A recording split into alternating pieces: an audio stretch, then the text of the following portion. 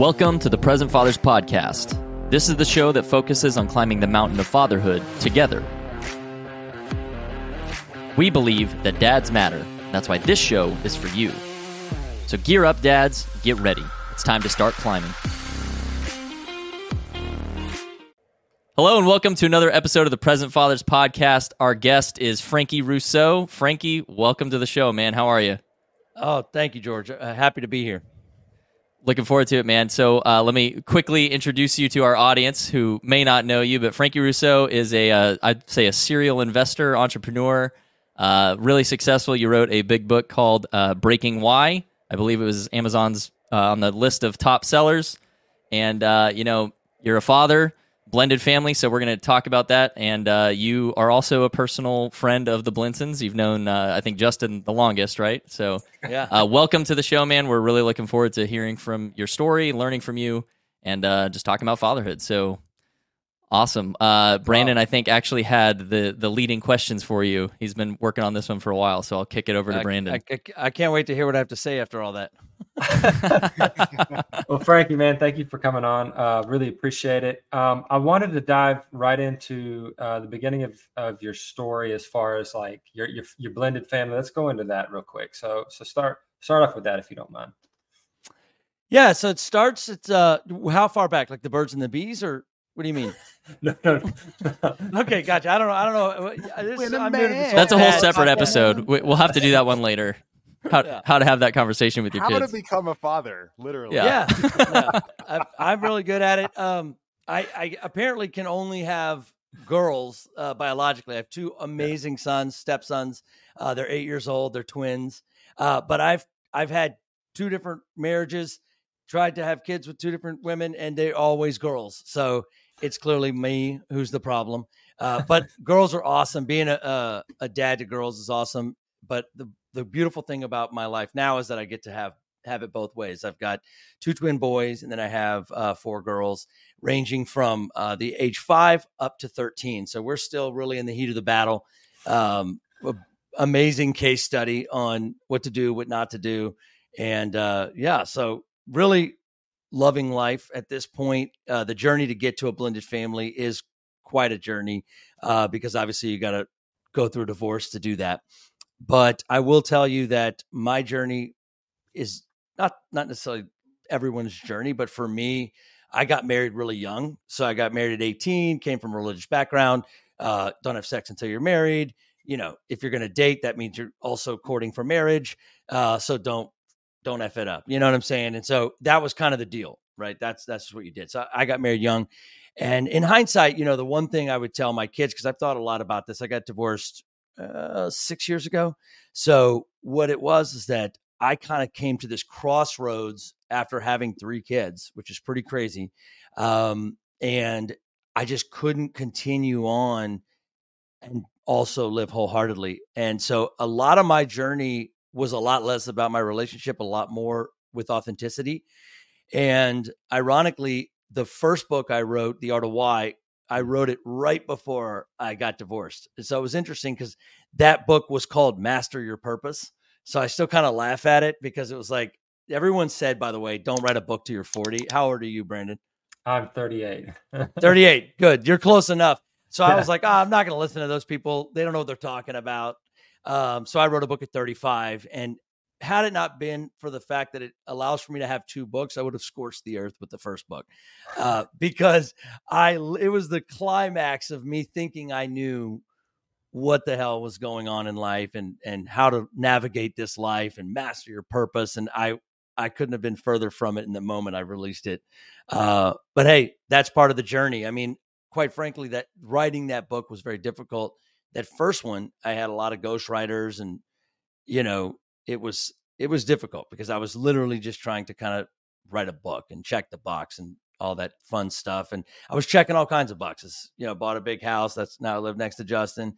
And literally 2 months later, it was like, I looked in the mirror and was like, what the hell is going on here? Because I had kind of checked all the boxes, and it was scary.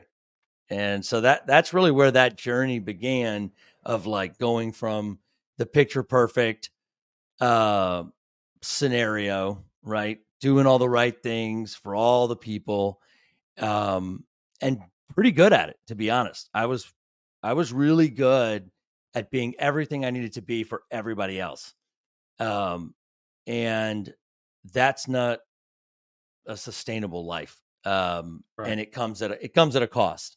Even though I thought that was how you make everyone happy and then everybody's happy. We were joking before we hit record, like happy wife, happy life. Happy I spouse, don't know about happy that. house. You know, That's it, man. Yeah, happy spouse, happy house. I don't know. Money maybe can buy you happiness. No, I'm just kidding. But it was interesting, and it was a difficult journey. I wouldn't wish that transition to where I went from having 3 kids to having 6 kids. I wouldn't wish that transition on my worst enemy. But mostly because of the journey I had to go on to become my authentic self. And quite frankly, a lot of people to this day don't really like me, especially from that community of people that expected me to be a certain way. And I don't blame them. I created this world that in some ways I let them down because they were expecting me to be X and I ended up being Y. And not everybody is comfortable with that. And I had to make some really hard decisions to be authentic to myself, be honest. And it's actually surprisingly made me a better father. Because the truth is, you can stay together, and a lot of people suggest this. And I know this is a very long answer to your question, but I hope that's okay.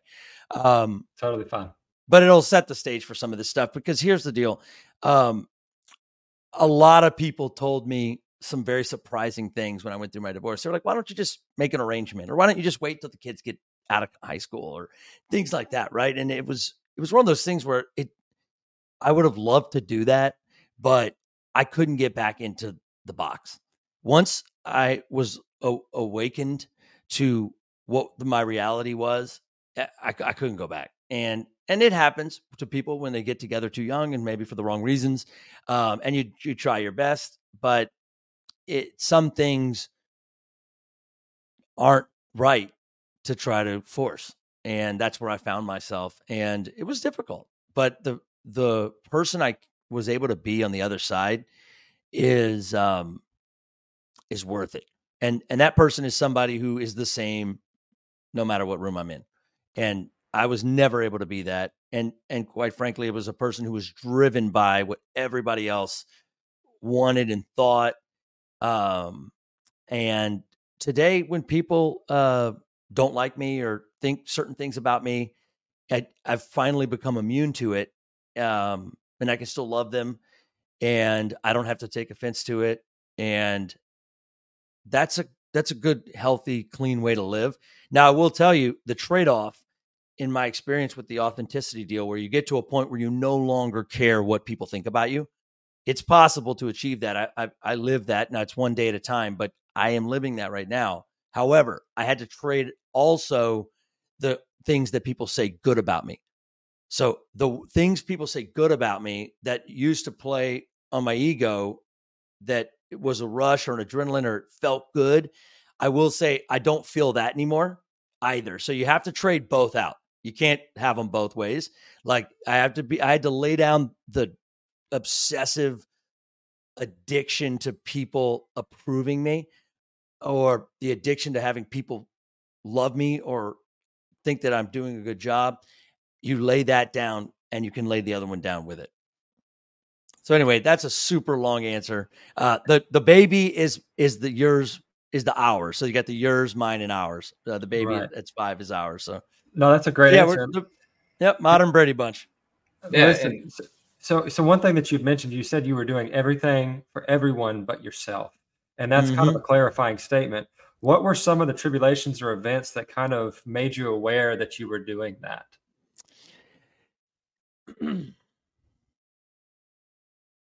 Yeah. So, I mean, the first time that happened, I've gone in stages with this, right? So the first time I realized I was like too focused on everyone else was the levels I went to hide my drug addiction and alcoholism. So in my 20s, what I didn't mention was at 26, almost 27, I got sober, and that really is something that is the first time I realized how much what links I was willing to go to appease people. Like, so my first wife, like, didn't believe in drugs at all. She thought that crack or heroin was the same level as smoking weed, so, anything was bad. Right. So I hid years of addiction, like right in plain daylight, where she couldn't see it, but it was like a huge thing. And I was willing to what's the word? I guess we could say compromise myself from an honesty and authenticity space. And so I thought once I got sober that would kind of fix that. And it did for a little while. Getting sober was a huge part of my story. What I've realized since then is that the part that was big about getting sober was less about me getting sober and staying sober for the last 15 years and more about the hundreds of guys I've been able to help get sober. That's been a huge part of my journey, that eventually led to the next bottom, which was when I got my divorce. And it was a little bit of a controversy. I fell in love with the person who's now my wife, Justin's neighbor.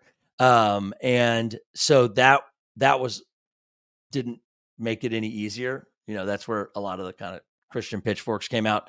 I tried to fix it. I tried to go back and it was actually, speaking very vulnerably, like that was something that was really hard on Tracy, my wife now, because I really was trying to be authentic. I was desperately trying to be authentic. And so what that looked like was like trying to get back in the box, trying to fix it. And again, people were like, why don't you just, make an arrangement or whatever. And I was like, no, you don't get it. Like I'm not just out of my mind right now. I'm stone cold sober, and I'm realizing I don't want to live like this anymore, And so I always say that, what I went through in 2017 was not that different from anyone else. The difference is that I was willing to do it out in the open.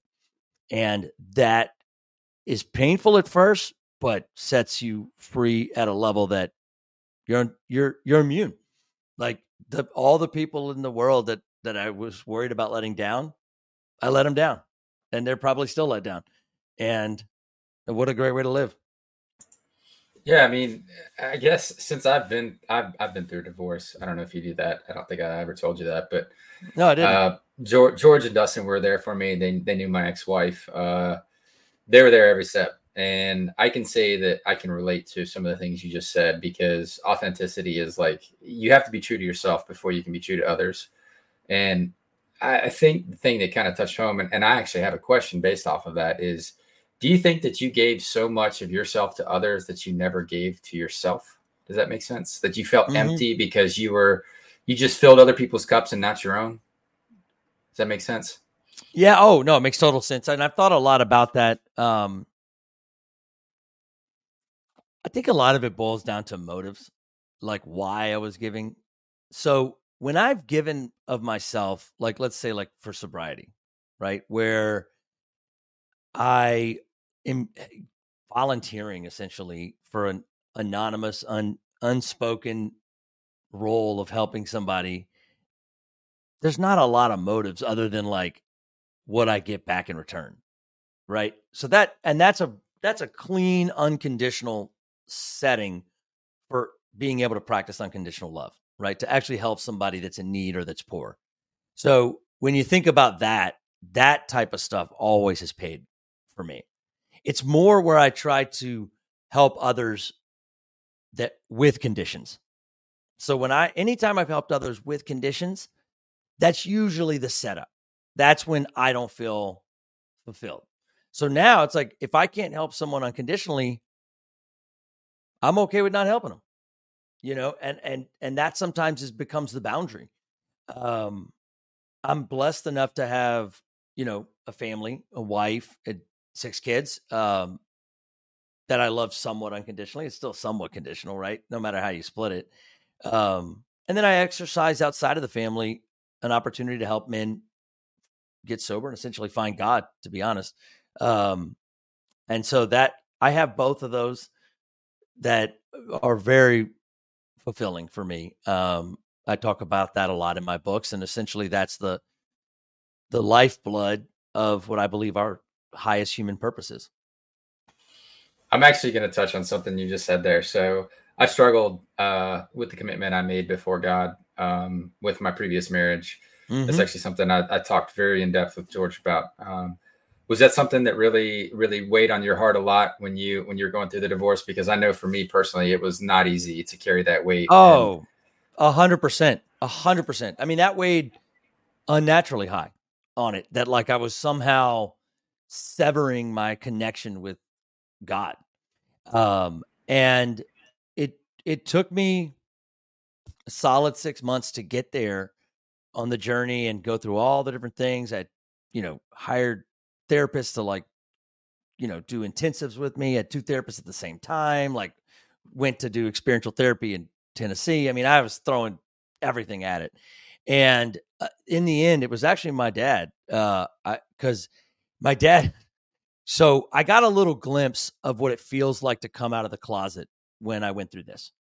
And coming out of the closet, I have a new appreciation for people that do that. And they absolutely have it worse than me. So I'm not comparing what I went through to that in any way for anyone who's listening, because it's not at the same level. I got a glimpse of it. But my dad did come out of the closet after being married for 33 years and in ministry, by the way. So he's, the pitchforks are so much bigger and so much hotter for him than me, as far as, and I'm not talking about the devil's pitchforks. I mean, like the locals. So it was actually him, because I asked him, I was like, man, how do you deal with that? Like, because I kept thinking and telling him, it's like, I know in my heart that like the God that I believe in will forgive me. And so why am I wrestling with it? And he said, and I don't know why, this just stuck with me. He said, at some point you've got to forgive yourself. And in that moment, like something just broke. And like ever since then, like my journey as a person who doesn't have to hide who I am anymore or any of that was set free. And essentially that's what it comes down to. The shame is predominantly self-inflicted. I mean, because now that I look back, like lately, like ironically, like just recently, I've been every night reading from this little illustrated Bible to the kids. And like, this is very new for me. And like, not this, I'm not like that guy, right? Like I go to church twice a year. And again, nothing against church. And I actually believe in a lot of that stuff, but I'm, I just am cut a little different. It's the product of being a minister's child, right? Grew up in homeless shelters doing ministry. So most preachers' kids are a little off.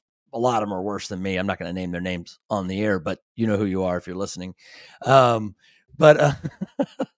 Anyway, I've been reading these children's stories, and what's awesome about it is that they don't have a lot of color in them, and they skip a lot of stories. Like when you're doing King David, it's like he does a slingshot, then he writes some songs, and they leave out anything about Bathsheba and all that fun stuff, So I don't color in the Bathsheba stuff, but I do take liberty in like helping them understand some of the stuff that's not in there. That's really good stuff, and I've been really enjoying that. So I don't know why I just brought that up, but it's been one of those things that has surprised me, and like my wife just loves it. The kids love it. It's such a simple little thing. And what's funny is my kids have been in every private school in Lafayette. And so I told my wife, if we switch schools one more time, she's going to have to start Tracy's List, which is essentially like a way for me to make money on all the different information we have on every school. I'm talking Episcopal, Baptist, classical, Renaissance, non-denominational. We've been to so many schools. But what was cool is like every story in this book, my 2 twin boys, they know it, right? So like, I didn't realize that about them. I knew, my first wife, she's doesn't miss a church service, right? So I know my other 3 girls, they know all the stories, right? But they know them, exactly how they're told. But I was surprised. And it was actually the Catholics. God bless their heart. I said, look, I told my wife that last night. I said, you got some good Catholic boys. Now she took them out of Catholic school because she went into the whole worship and Mary thing. But she Now they're Episcopal, by the way, which is like so much better. But anyway, so it's been cool because they do already know the stories, and they're in second grade. You know, they already know a lot of that stuff, but it's actually the stuff in between the stories that I think is what's so gold in that. And I haven't really been in a space where I was really talking about that stuff in such a. I see that, Dustin. I love it, man. Yeah, No, as we should. So it's funny you mentioned your dad in that whole situation. So my father and I took a walk when I was contemplating what I was going to do, because it was such a pivotal part of my life, and it completely changed my world. And I'll never forget this. My father said, "Look, Justin, are you happy?" I said, "No, Dad, I'm not happy." And I have a wonderful father. He's always been involved in our lives. Brendan can attest to this. He's just been, he had a crap upbringing, just horrible story, just anything that could go wrong in his life went wrong.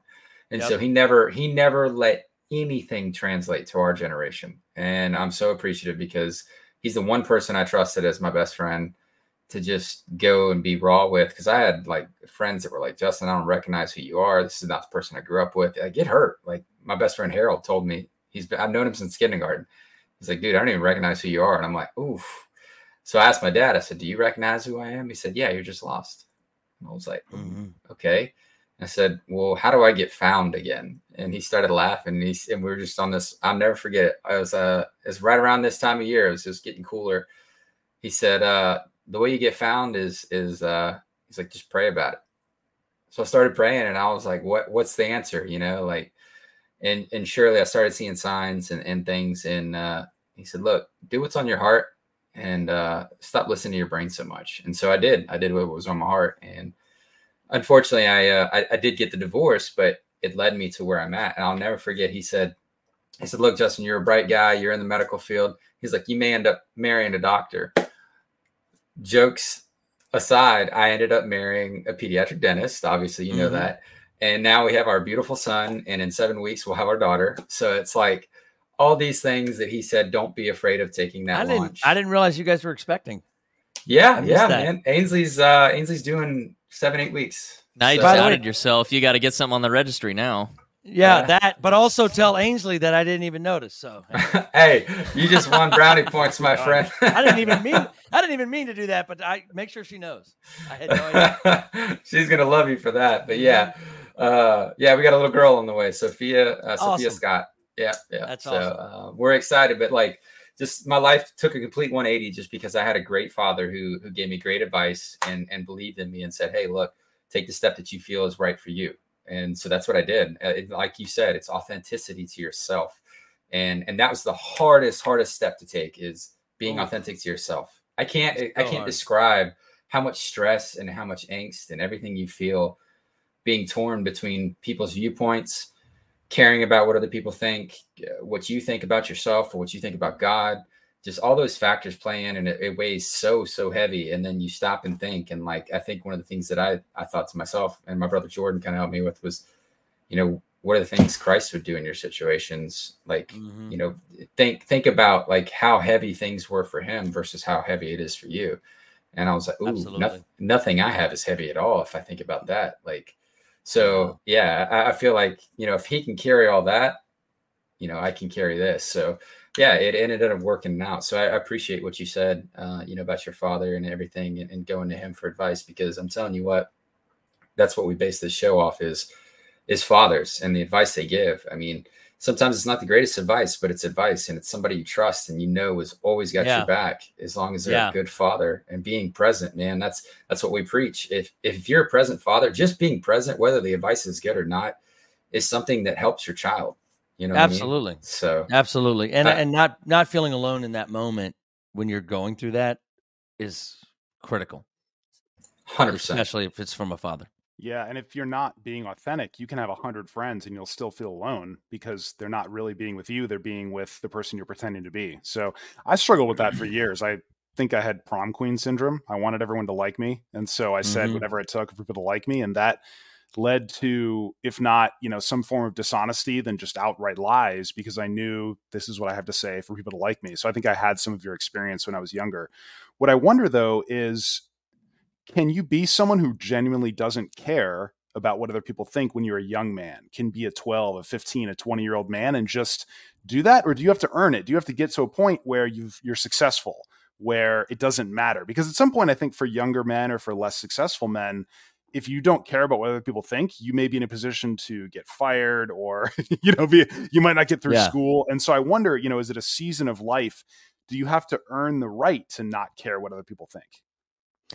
Yeah. So I'll answer that a couple ways. So first of all, I want to kind of clarify, not caring what people think does not mean that like I don't honor people that I care about, right? Or even people I don't care about. It's not that I don't look at it, because one thing that I don't want to give the impression on is that I'm in that like mindset of like, F them, what I'm saying? Like, I don't give a shit what anybody thinks kind of thing, like that type of mentality. That's not authenticity. So I hear them and I see them, and I don't allow it to affect the way that I look at myself, unless it's feedback that is useful. Right. So usually my easy litmus test is that I only take feedback from people that I actually want to be like, or that I trust. If I don't know you and you're just giving me feedback on social media, or I had this crazy situation where like somebody yelled out in the middle of a talk recently that I was doing in New Orleans. We'll circle back to that because I don't want to derail this answer, but it was interesting. Anyway, when those things happen, do you have to earn it? Yes, to a degree you do have to earn it, but not with success. Okay, because a lot of the people that I work with, I've seen them become free from those chains of what people think about me mattering so much without getting successful from like a money standpoint or having things and any of that stuff. They still have nothing, but they have God, they have sobriety, and they have a community, and they are already starting to get some of the same things I have. So I don't think it's necessarily tied to having stuff, but it's absolutely tied to experiences that you kind of have to go through. And I think it's almost like the order of things, right? Like most of us on this call are, I think, north of 35. Is everybody north of 35, essentially? Yeah. George, are you north of 35? Yes. Okay. So yeah, we're north of 35. Sorry. 10 days and I'm 35. Yeah. So whatever. You're right there. Write a book called Mastering Your Purpose and you'll be there. So that's how old I was. At 35. It's easy. Nothing to it. You got ChatGPT. I didn't have ChatGPT. All right. I had to pay full freight for my ghostwriter. I love it. Yeah. Now it's easy. I'm going to write 3 books a year. But anyway, Brandon's going to have 12. Yeah. That's it. Dustin, I don't know if that answers your question, but I think you earn it through experiences. I don't think you earn it necessarily like getting to a point where you can be like, I don't care what you think about me because I'm like the man. It can't be an ego thing because it will fail every time. That is a really important nuance to consider. Definitely. Yeah, you never want to think, you still need to take criticism. And if you're making a mistake, you need to take that in. So yeah, no, I think that's an important. Oh God. Yeah. No, I take a lot of feedback, by the way. Like it's really the negative. Like if somebody doesn't like me, right? Or they don't like my book, or they don't like my talk, or they think that like, this guy that was yelling at me, I'll just tell you guys, because he's probably not watching this podcast, but if he is, listen, I love you, man. But here's the thing. This guy's from Canada. It was a talk to 600 people that are in a union. Okay. They're electrical workers. And some of you guys are from Louisiana. Okay. So most people in Louisiana don't really know what a union is barely. And I got referred to this thing and I was just going to do a motivational talk. It was supposed to be a quick 20-minute mic drop. I even had a t-shirt gun and we were shooting t-shirts out the gun at the end, which was awesome. But like somewhere in the middle of it, I was talking about imagination and how to unlock that. And I have this exercise called What If? And it's like, what if money didn't matter? Or what if like time and space wasn't a thing? What could we do? What would you do? And this guy starts yelling, I would end capitalism. Capitalism's the problem.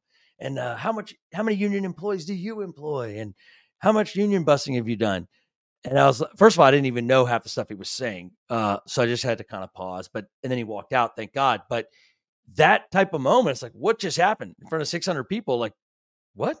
and they apologized and all that fun stuff. But turns out there's some guy named Frank Russo from up north that made millions in the 90s as a union busting. I don't even know what that was. And so there's this whole Reddit now of Frankie Russo, this crazy venture capitalist that was hired by the unions to do a motivational speak. He comes from a legacy of union busters, by the way. So I have a Reddit now. I wasn't even on Reddit before this. So like, there's all these like people that hate me because I'm a capitalist, and my uncle, who's dead now, who's not really my uncle, by the way, if you're listening. I'm not married to Frank Russo, who's a union buster. So, but there you go. So it's like, I could have let that just demolish me. Like, man, should I not do talks anymore? Like, am I a capitalist? Am I doing the wrong thing? And you have a minute where it's like, what the fuck just happens? You have to bleep that out, George. But then it's like you recover from it, because it's like, well, we missed an opportunity. We should have introduced you, Frankie Russo, capitalist, the union buster. Yeah, exactly. Apparently, I'm the problem. I Googled Frank Russo and you did not come up. He came up. I can see what you're talking about. There was a lot of visceral articles. I'll put it like that. Apparently he's passed away now. And there was a lot of articles about like, this criminal dude has passed away now, blah, blah. Anyway, and I was like, I don't think that's who we're interviewing. Let me double check the spelling here. You got to add the IE, and then it's a whole different. Add the IE. Oh, there he is. Okay, all right, that looks right. There's the good stuff. Yeah. So luckily, that's an unfortunate coincidence for you. So kind of an interesting. It happens. Go ahead, Dustin. Sorry. So kind of an interesting change that happened recently on Twitter X is that you can make money for impressions. So essentially, the more people look at your stuff, the more money you make. And so when people comment, that is what pushes your information to the top. So if someone likes your post, if they repost it, any of that kind of stuff, doesn't matter. But if someone comments on your post, you to the moon, right? With that. So your haters are literally making you money. If you post, I like capitalism. I love it. Someone says, I get on X. Yeah, literally, they're helping you make money. It's amazing. So literally, your haters are your best friends, because if people like you, they're just going to click like and just leave it alone, right? Oh, nice, whatever. It doesn't help you. But if someone legitimately is so angry that they feel the need to post something hateful in response, they're literally printing money for you. So your haters are actually your best friend on social media in that sense. That was a really kind of cool way to think about it. You shouldn't have told me that. Yeah, Justin is about to go find that Reddit thing and like really light it up. But when you hang back, if you look at it, there was a whole lot of people that came and apologized. There's people on the Reddit like saying, when your motives are pure. I mean, I was only in that room. I didn't make a lot of money from that, and not in the grand scheme of like the kind of money I've made in my life. And like, I'm doing it because it's a calling, and I want to help the people in that room.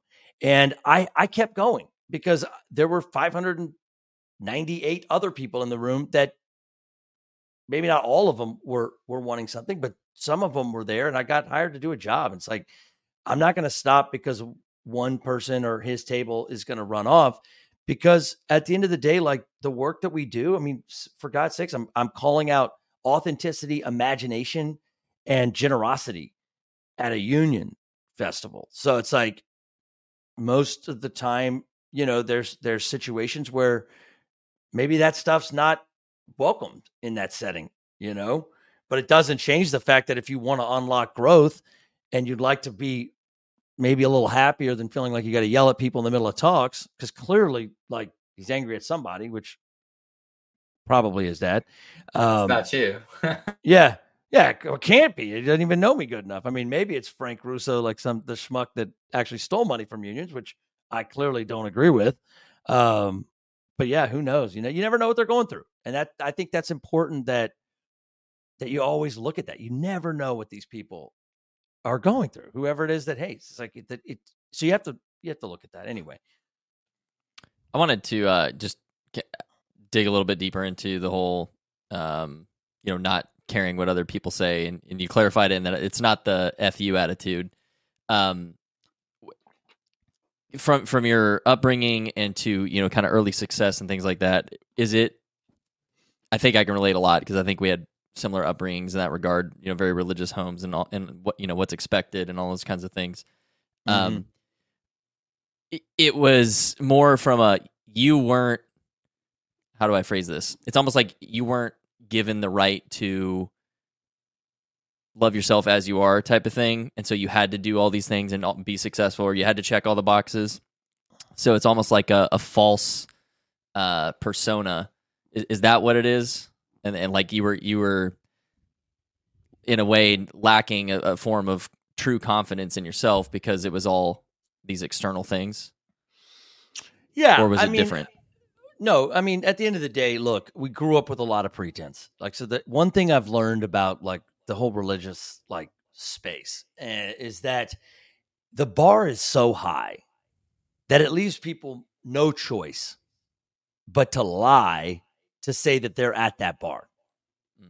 So one of the things I loved about getting into like sobriety and recovery is that, you know, in church, if you know, have an affair, or if you get caught stealing, or whatever, you know, cardinal sin you do, nobody wants to sit by you on the pew, right? So it's like, you know, I mean, it's literally like, don't come by me. I don't want you to F up my life. But then when you get into recovery, if you start saying things like, "Oh, I'm okay. Yeah, I don't have a problem," we're like, "Oh, I don't want you effing up my life." It's literally the exact opposite. It's like you walk in, you know what you are. That's why we're here. Nobody's arguing that. Nobody's accidentally showing up here, and we start from there. You know, and Okay. that's where that's a big difference. Is where you start with, I know that I am an alcoholic, for example. Okay, Right. and I don't try to hide that. Yeah. And when I start from there, it actually is what enables all of the growth. And so I think, you know, pretense plays a big role, and it's a setup, you know. And so we try to do things a little bit differently in my household now with the kids, you know, and it's not always easy, because the truth is what we really want to give them in the moment is sometimes difficult to do. So we have to keep circling back. And a lot of my work in my new book, which is called Love Your Weird, that I'm working on, that ChatGPT is not writing. A lot of it is about, if you want to unlock authenticity, you want to unlock imagination, you want to unlock generosity, purpose, selflessness, then be like you were when you were 5. Start being like you were when you were 5. When I was 5, you know, one of the things that happened, and I think, George, did I see in the chat you went to onsite? Yeah, I did. When you said you went to experiential treatment in Tennessee, I don't want to out you or something, but yeah, I've been to onsite. No, hell yeah. When was that? So I've actually been twice. I've been 3 times. We went, so my wife and I went together. We kind of did it backwards. We went together for a couple's week. That was in 2017, maybe. Nice. 16, 17. And then I went back again. They did like a veteran one type, where so everyone, there's like law enforcement and stuff. And that was, nice. I think, maybe like a year later or so. And then my wife went also for individual. So the way you should do it is you go individual to work on your stuff. Then you go as a couple to work on like the marriage stuff. And so I don't know how much that plays into you, you know, with your first marriage and then with your current one, but that's something that, you know, I've learned the hard way is the dysfunctions that you have from your childhood, if not addressed prior to marriage, will come out, and they're going to be very difficult to sort out, because now you're just creating new sets of wounds that your spouse is totally blindsided by, because like, whoa, where'd this come from? And you'll react completely irrationally to things that your spouse is being healthy with, you know, just basic, you know, adulting. And your inner child comes out and lashes out. And I'm not saying be a victim and like blame your parents. No, go sort it out. Be a man about it. Go dig into it. Get help for it. Anyway, so that's really getting off into the weeds here, but but look, not really. You're not really getting off in the weeds. You're actually getting right into the middle of this thing. So I don't know how much I meant for your initial question of just going, but yeah. This is, you know, I'm a big fan of onsite. In fact, I hope to create experiences similar to onsite down here in Louisiana at some point. So I'm very passionate about that. And I'm not a therapist or anything like that. I love doing the work. It's changed my life. And one of the biggest things besides taking my phone for a week my wife and I went separate, then we went together, and then I went to Colorado and did the equine at a dude ranch, which was friggin' awesome. It was right before what's it called? Yellowstone came out. Oh, And okay, gotcha. So like between Yellowstone and then doing this experiential therapy on a horse, I bought like so many cowboy boots, cowboy hat. Like I was like, I was going hard on the Yellowstone thing for a while. And then about a year ago, I realized, damn it, everybody's doing this. And so now it's kind of a thing that, like, unless I buy a ranch, which I ended up buying the second house on the river instead, but unless I get a ranch, like, I'm not going to pull this off. So I still wear the cowboy boots because my inner child was a cowboy, but it was also a TV preacher, an astronaut, and an inventor, which, by the way, I figured out through the on-site stuff. So I think that's big. I don't think you can be authentic without re-embracing who you changed, because essentially 5 or 6 is the work they do at on-site. For those of you who haven't been, you know, there's different ways that they have you look at it, but essentially that was the last moment before we went from that divergent type thinking into being convergent, or in layman's terms, start to be what people are telling me I'm supposed to be. So that's from the system itself, that's from the parents, that's from the bullies at school. And so that's where the love your weird comes from. I actually got that idea the first time I went to on-site. While I was there, it's great. Because one of the things besides the phone I was going to say is that you're not allowed to say what you do for a living. So it was the first time that I was stripped from that narrative. And so that was big. That changed my life by itself, because I had to spend a week with other successful people. And none of us could talk about it. And the connections with yourself and with the other people that happen as a result of that are profound.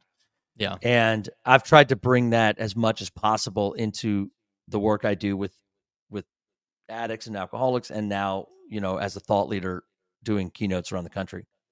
Yeah, it's great. And just to reiterate it, so I really loved how you said that it's stripping away pretense. So I think so many men today are living lives where they're surrounded by pretense. And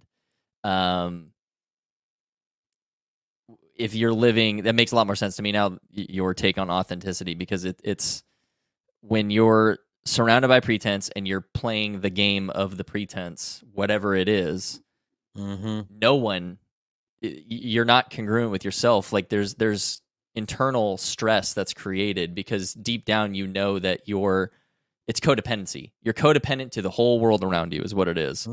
So yeah, that kills you. I mean, anyway, so that's a really good clarification. I really like the way you stated that, because I think that's the heart of what authenticity should mean, is removing the pretenses. And I think where, you know, you kind of alluded to, you can talk about your job.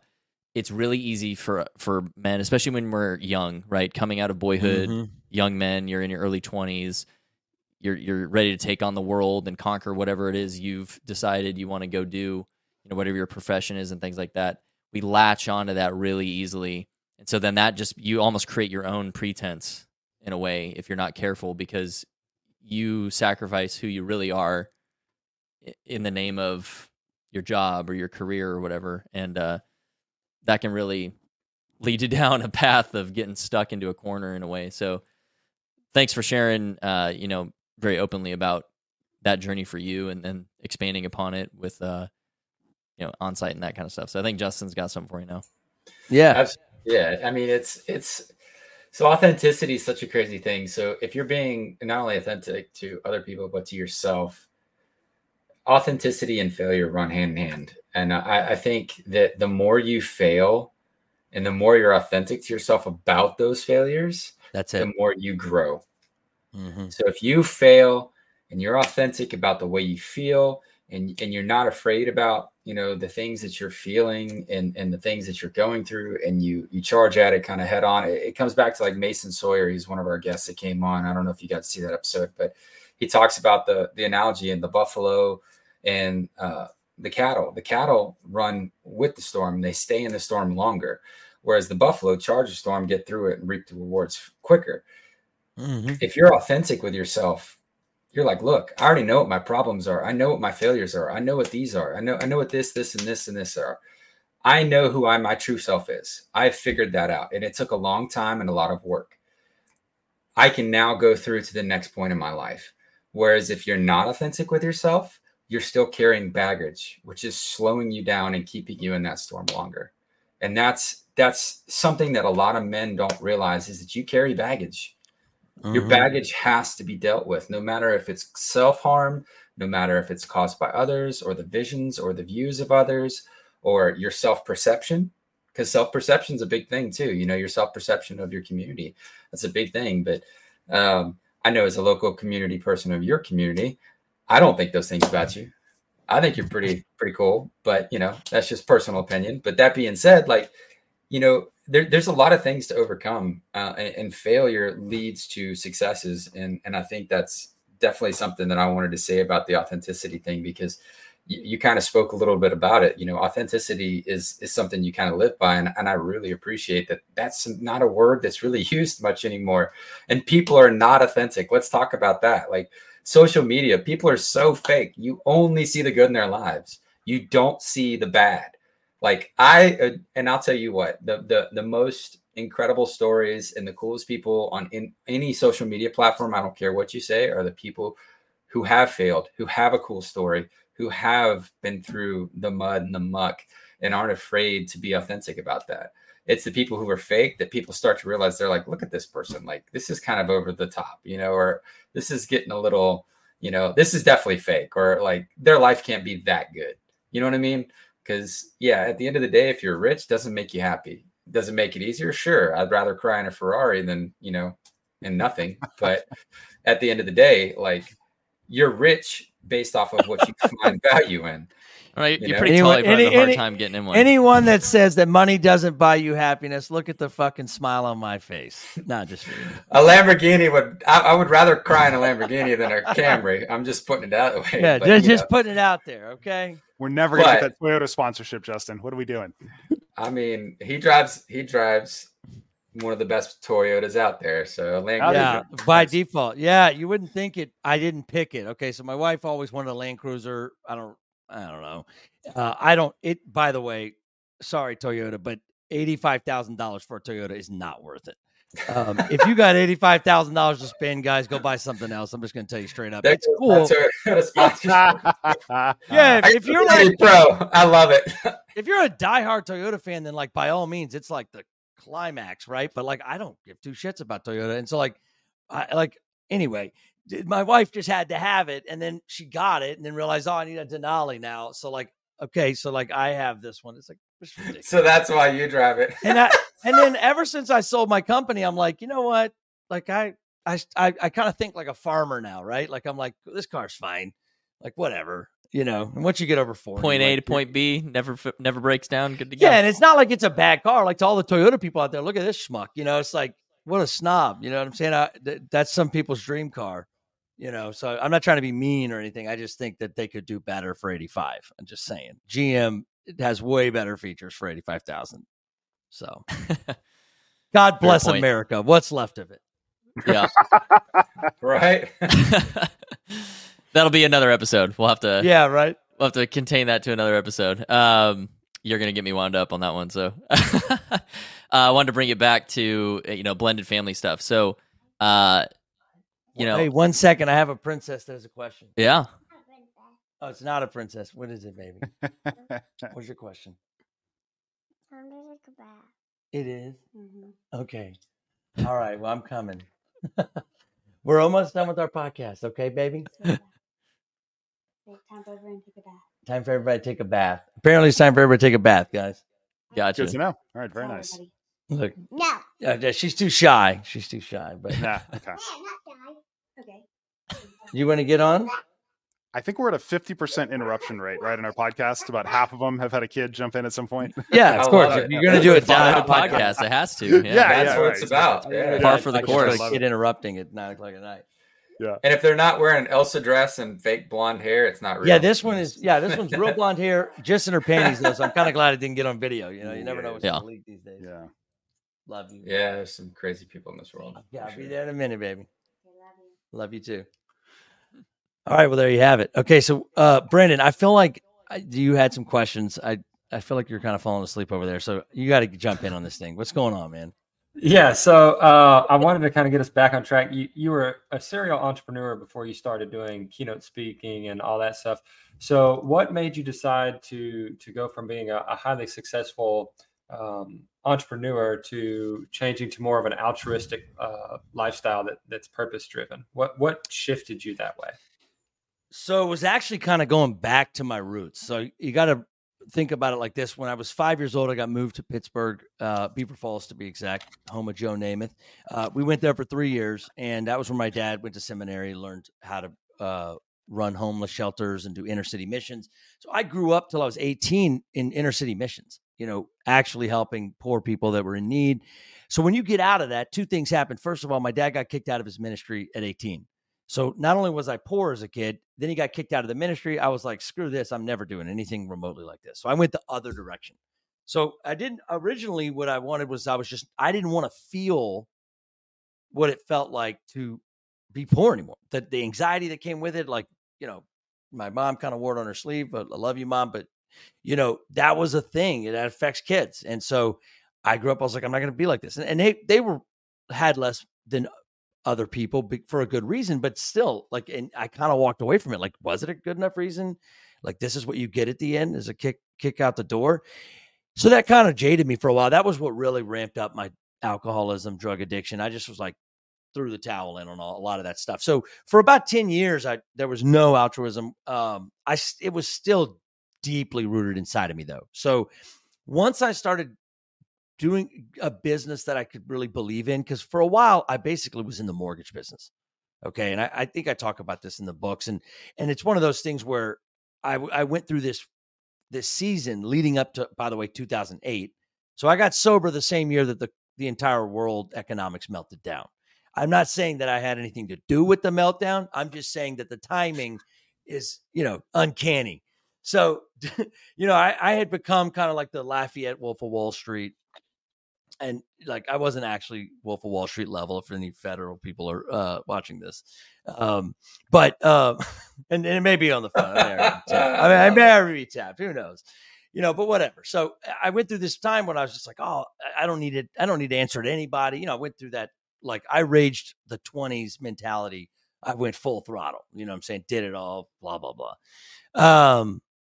So it wasn't so much that it was like this, like, wake up call where I was a certain way my whole life, and then I had this like white light moment. Now I need to like give my life to altruism.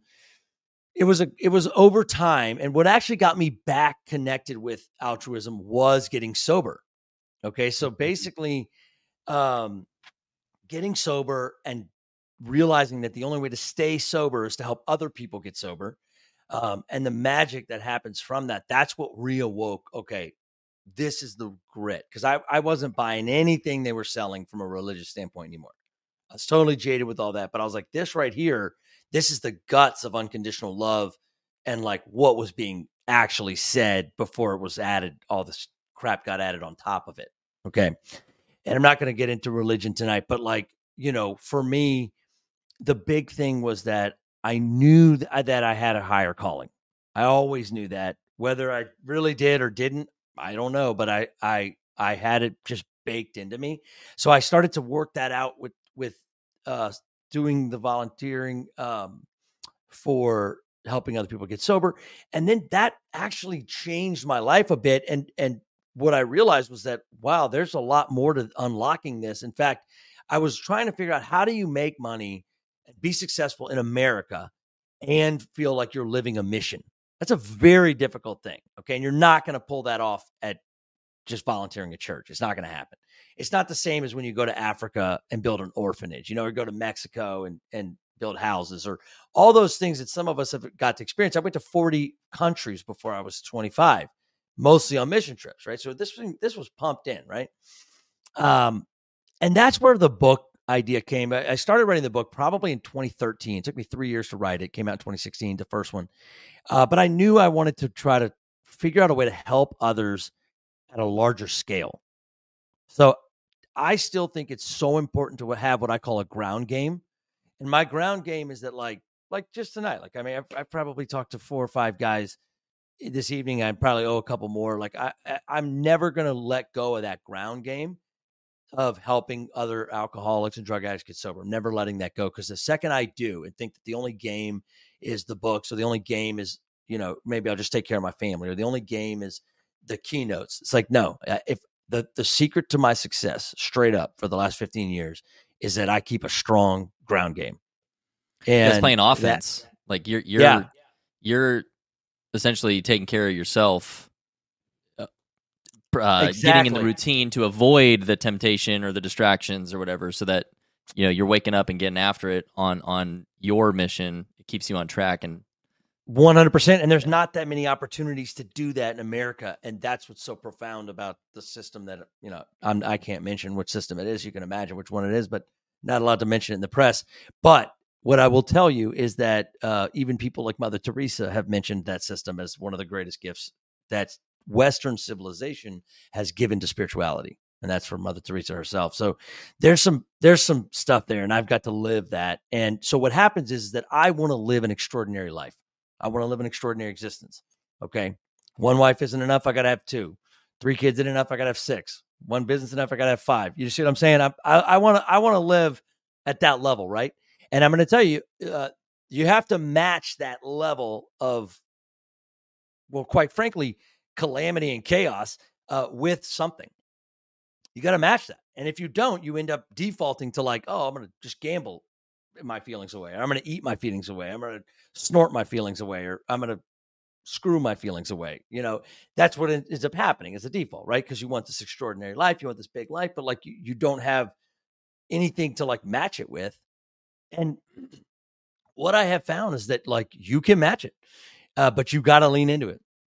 And you've got to match that with something else. And that's what happened for me, is that I replaced one drug for another drug. And that drug is the limitless drug.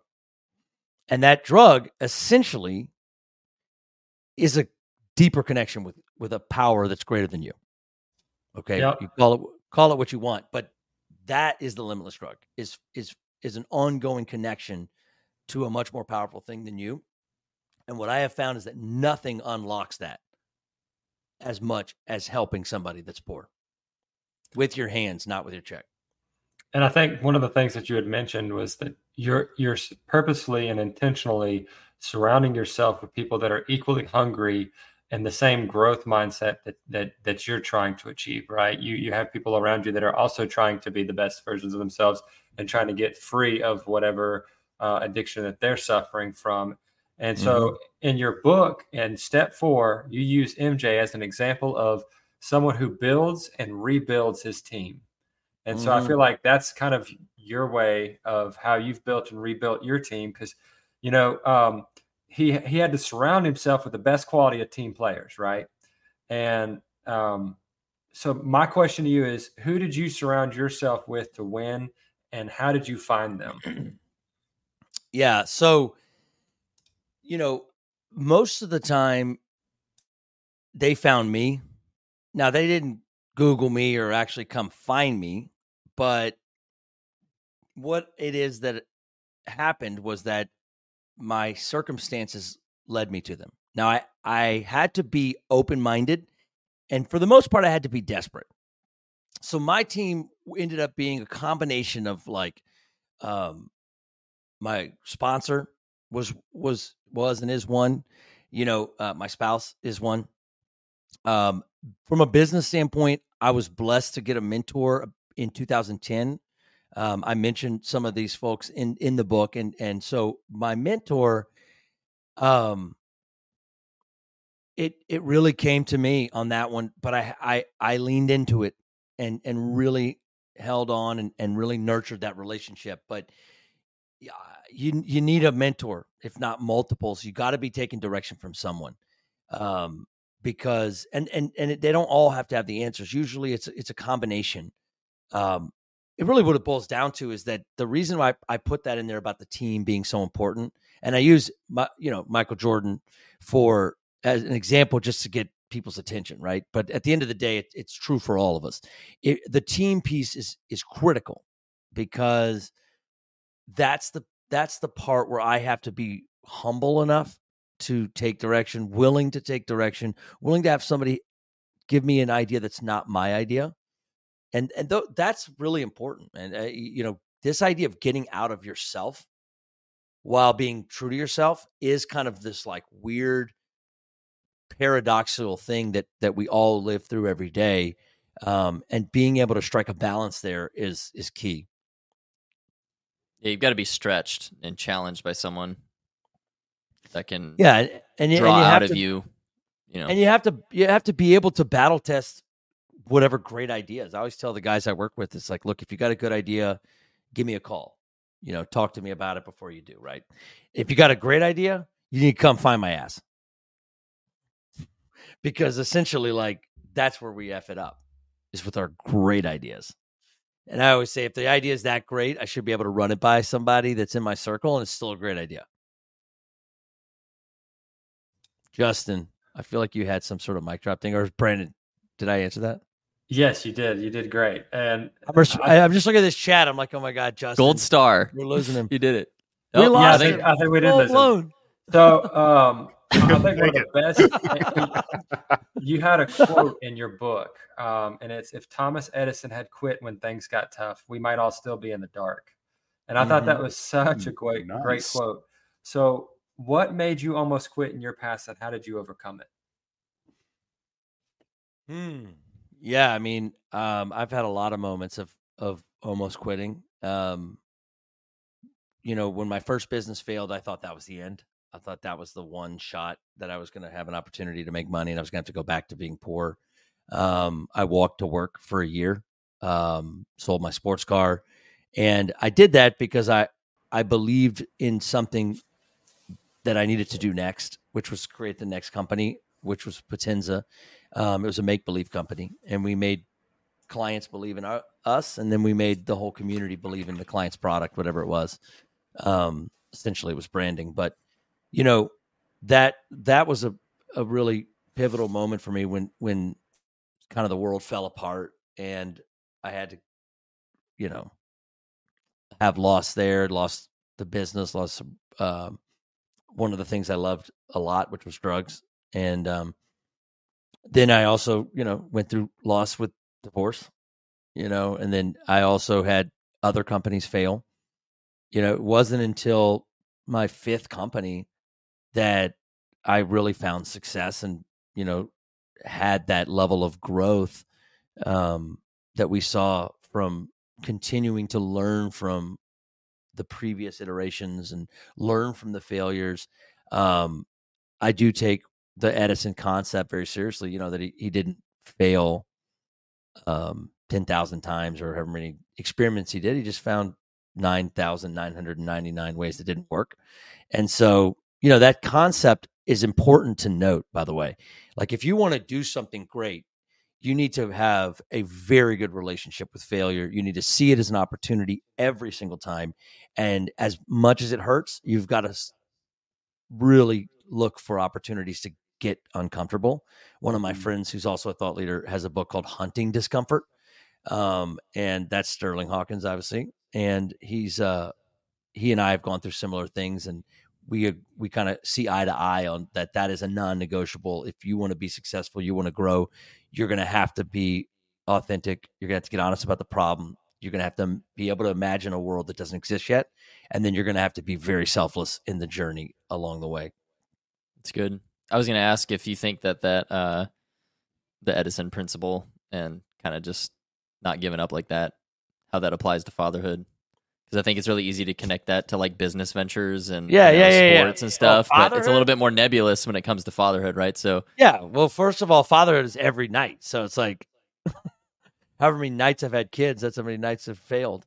But yeah, kids, what? Yeah, like I mean, that every turn they're like reminding you of your frailty, your weaknesses, and then the more you have of them, the more like bright the freaking mirror is on like who you are, and it's just like you can't hide because you're literally watching yourself walk around. It's like, what? My wife and I joke all the time when our daughter acts a certain way. I'm like, oh, she gets that from you, that's from me. Like, it's friendly, it's not accusing or whatever, but Yeah, we're both like, yeah, that's us. Guilty. But I think, speaking absolutely. of pretense, tying it all together too with pretense, I think that's a huge pretense, especially for like newer parents.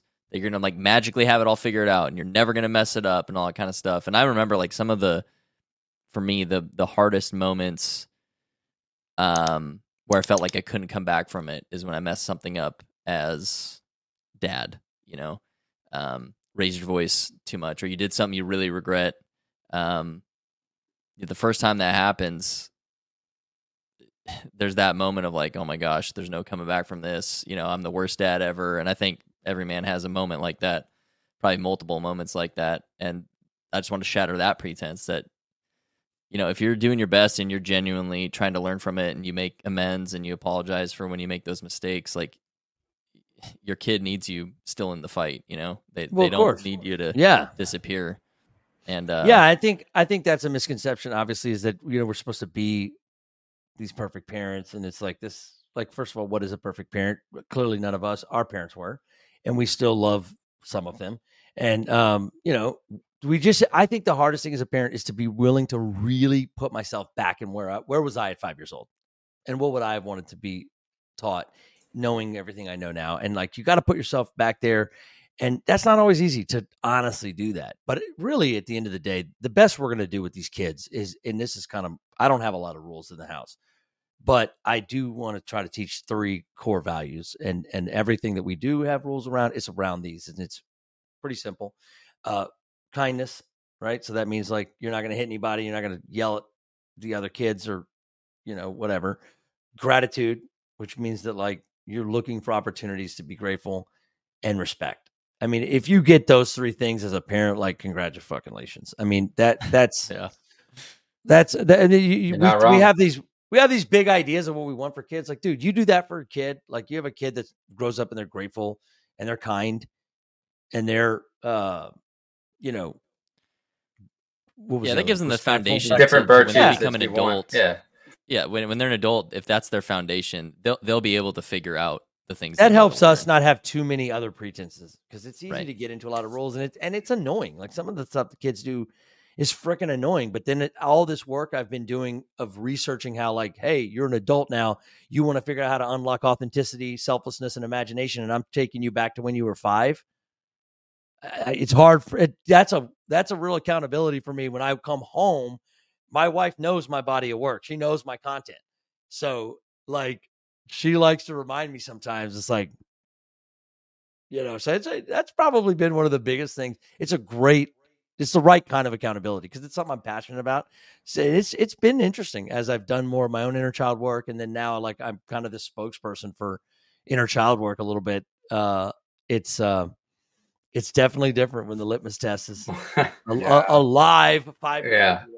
My wife has made a really good point a couple times. She said, don't make the title of your podcast ironic. If I'm hanging out with my kid and playing on my phone, I'm like, I am not being present. Touche, Kim. You got me. That's so good. Kim's a monster, man. She gets you. She knows you too well. Dude, exactly. No, that's they love to drop that in. And it's always in these moments where they're like, oh, you're being real authentic right now.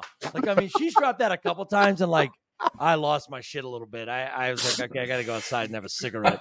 Way to be present, Dustin. So just come down the street and come talk to me, bro. No, like, there's those, like, the one thing, like, I'm kind of like Marty McFly, when they would get him cornered and they'd call him Yella or Chicken. Y'all remember that? Y'all Back to the Future. Kids, right? Yeah. Sure. 100%. So my, like, Yella Chicken thing, that's like, call me a liar one more time. You know what I'm saying? Or call me inauthentic one more time. Like, I'm wrecking my arm. I can't play guitar anymore.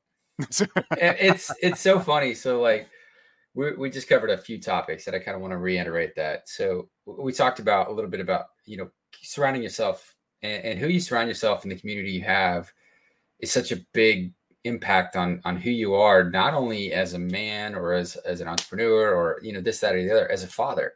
And we don't think about that concept. We don't grasp that concept enough, that the men we keep around us mold us.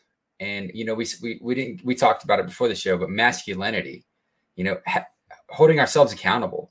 That's part of masculinity. Mhm. You know, if we have masculine men around us who also hold us accountable, they're letting us know, hey, you screwed up. But guess what? That's part of fatherhood. Like having a support group. And I challenge anybody listening to this, please join our Discord. Please join any of our socials. Follow us. We want to hear from you guys, because someone like Frankie has been through it. They understand what you are going through. If this is similar to your story, and I want fathers to understand, like, every father fails. Every father needs community. Every father needs masculine men around them, because if you don't have those things as a man, it's you don't have someone holding you accountable. You don't have someone help you. Yes, you don't have someone to help you grow on a daily basis and give you the push when you're not ready to be pushed. Like it's so much more than just, hey, you know, we need accountability. We need good people around us. Like, it's a combination of everything.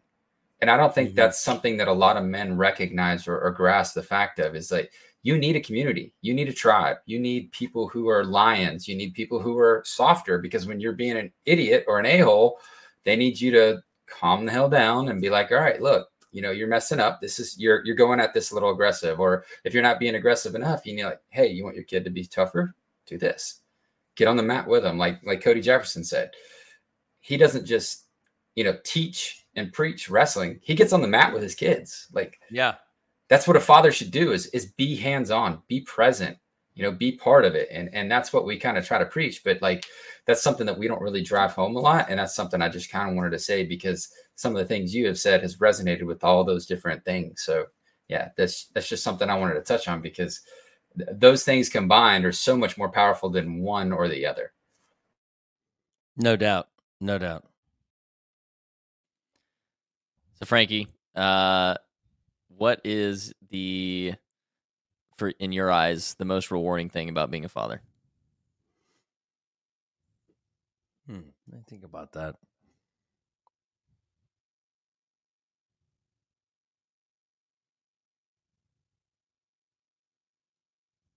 I hate to say this, but I think like that feeling of being wanted is just pretty selfishly profound. Especially at the ages I have my kids in the house right now. It's just like it, and it's actually a double-edged sword, because a lot of times it's a lot when they want your attention, you know, and it can be overwhelming. But I've learned to really like try to lean into it, because I know that it's not going to last forever, and I know that literally every parent wishes they had it back. So you hear these things from people, and there's two things I've heard over and over again from literally every parent I've ever met, and so I have to assume that this is the truth, and so far it has proven that. One is that it goes very fast, and two is that like you miss it when it's gone.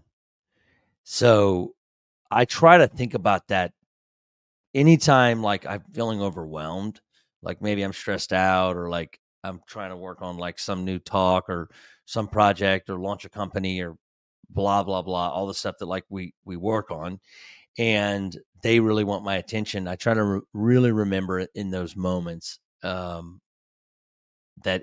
there's not that much time left. I mean, essentially there's 13 more years for the youngest to be out. There's only 5 for my oldest to be out the house. And so I gotta stay present in this, because I'm not getting it back. And I already know what it feels like to live with regrets. And like in those moments, I try to remember what that feels like and not create a new regret. That's good, man. I like that. That's powerful. Any final fatherly advice for all the dads out there? Yeah, don't fuck it up. No, I'm just kidding. That's what they tell you when you take command. Yeah. Yeah, I mean, at the end of the day, like, the best fatherly advice is show the fuck up. You know, that's for real. Like, don't worry about fucking it up. You'll do that. But just show up, man. You got to show up. And sometimes I got to put the phone down, and I just have to be in the moment and say that it's just worth because I'm not looking on my phone when I've met with billionaires. Okay. And I haven't got to meet with that many billionaires, but when I have, after I was done, like, peeing my pants because I was so nervous, I didn't have my phone out. Okay. Absolutely, positively did not have my phone out. I have no idea what happened on my phone for that hour. I can assure you that. And so am I willing to give that same thing to my kid? It's, I'm sure you guys talk about the phone thing a lot on this podcast, but like it's a thing. And just showing up for them and being present. I mean, that's the stuff that everybody talks about. Nobody, when I went to onsite, George, you probably can experience this.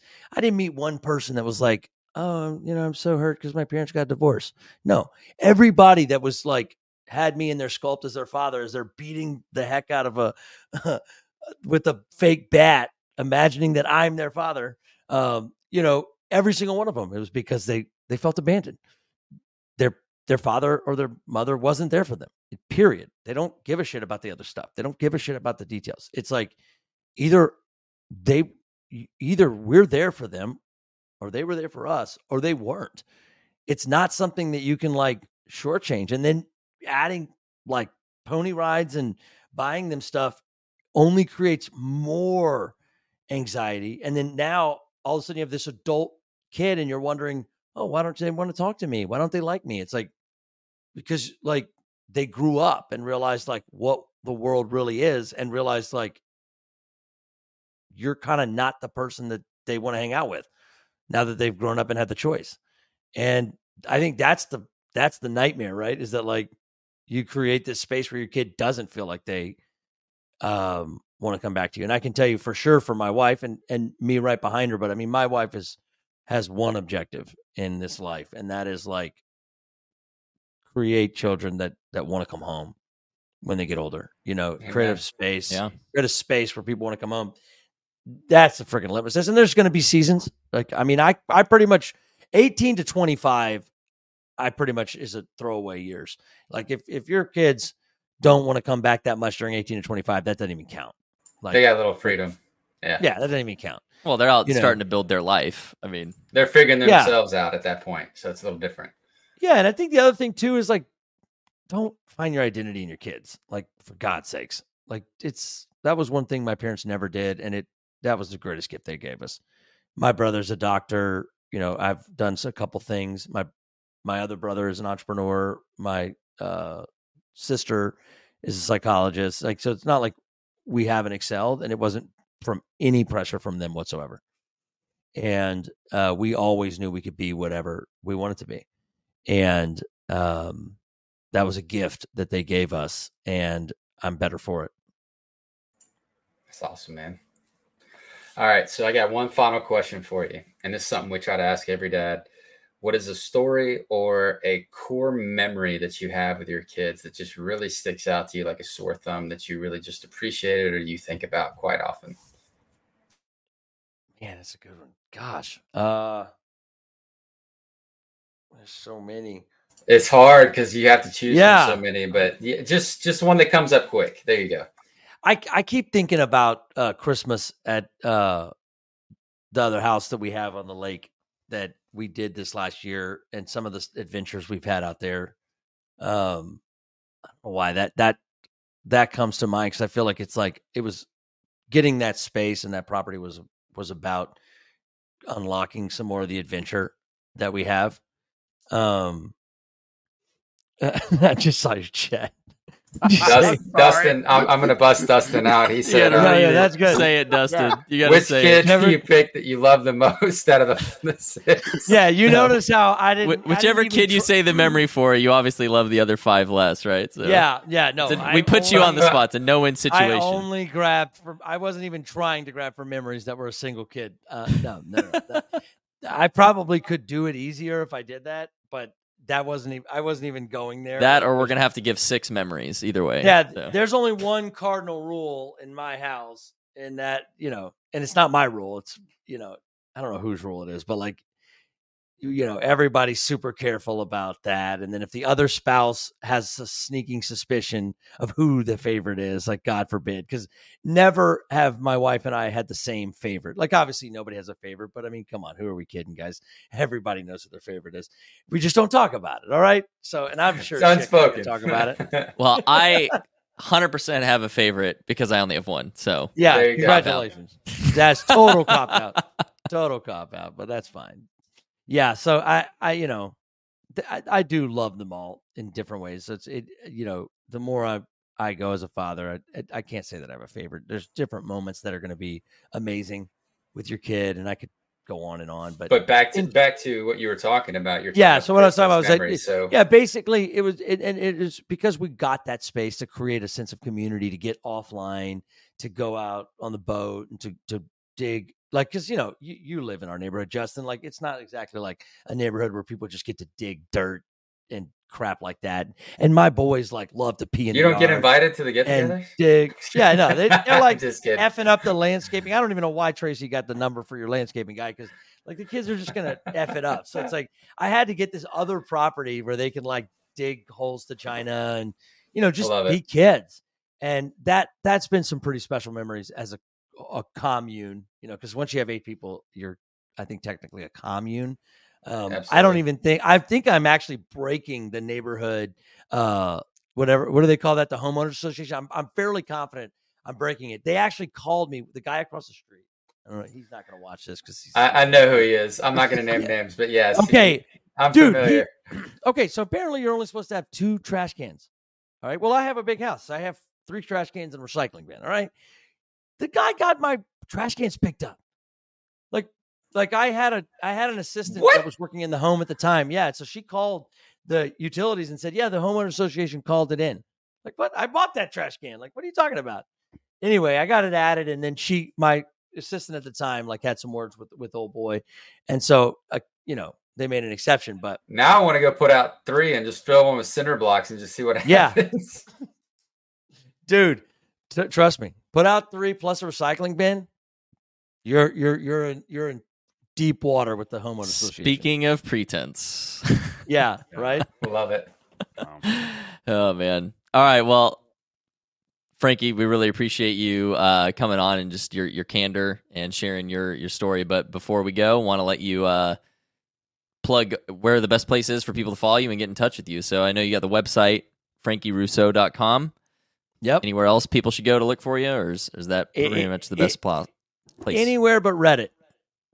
I love it. So you're on Twitter, X, and Instagram and all that kind of stuff my too. Books in all the places books are sold. And yeah, so yeah, Frankie Russo. I ended up having to pay a lot of money just to get my own name. Bunch of pirates. I used to have the hyphen, and I was like, let's just keep it simple. It's FrankieRusso.com. Yo, my God, catch what's killing the country. That's right. Damn capitalists, But yeah, man, FrankieRusso.com. It's easy. I monitor the social media and have some help with that. So, if you reach out, I'm always happy to chat and talk. And, but yeah, in general, looks like they're turning down the lights in here. You don't have to go this home, was awesome. You can stay here. Yeah, exactly. Like I actually am home. But they're clearly sending me the message, like, go to bed. This was awesome, guys. This was a lot of fun, and I hope this was helpful for you guys. I feel like we definitely leaned in. I don't know if I've said all of this stuff in one recording before, so minus the Audible book, I guess. But even that doesn't have some of this good stuff. So it's good, man. No, it was a real pleasure. And again, we just thank you for sharing your story with our audience and being transparent. So we'll live authentically. And all right, without further ado, dads, let's start climbing the mountain together. We'll see you in the next one. Thanks for tuning in to this episode of the Present Fathers Podcast. Make sure that you subscribe to our YouTube channel and follow us on Spotify to catch all of our amazing episodes. We will see you in the next one.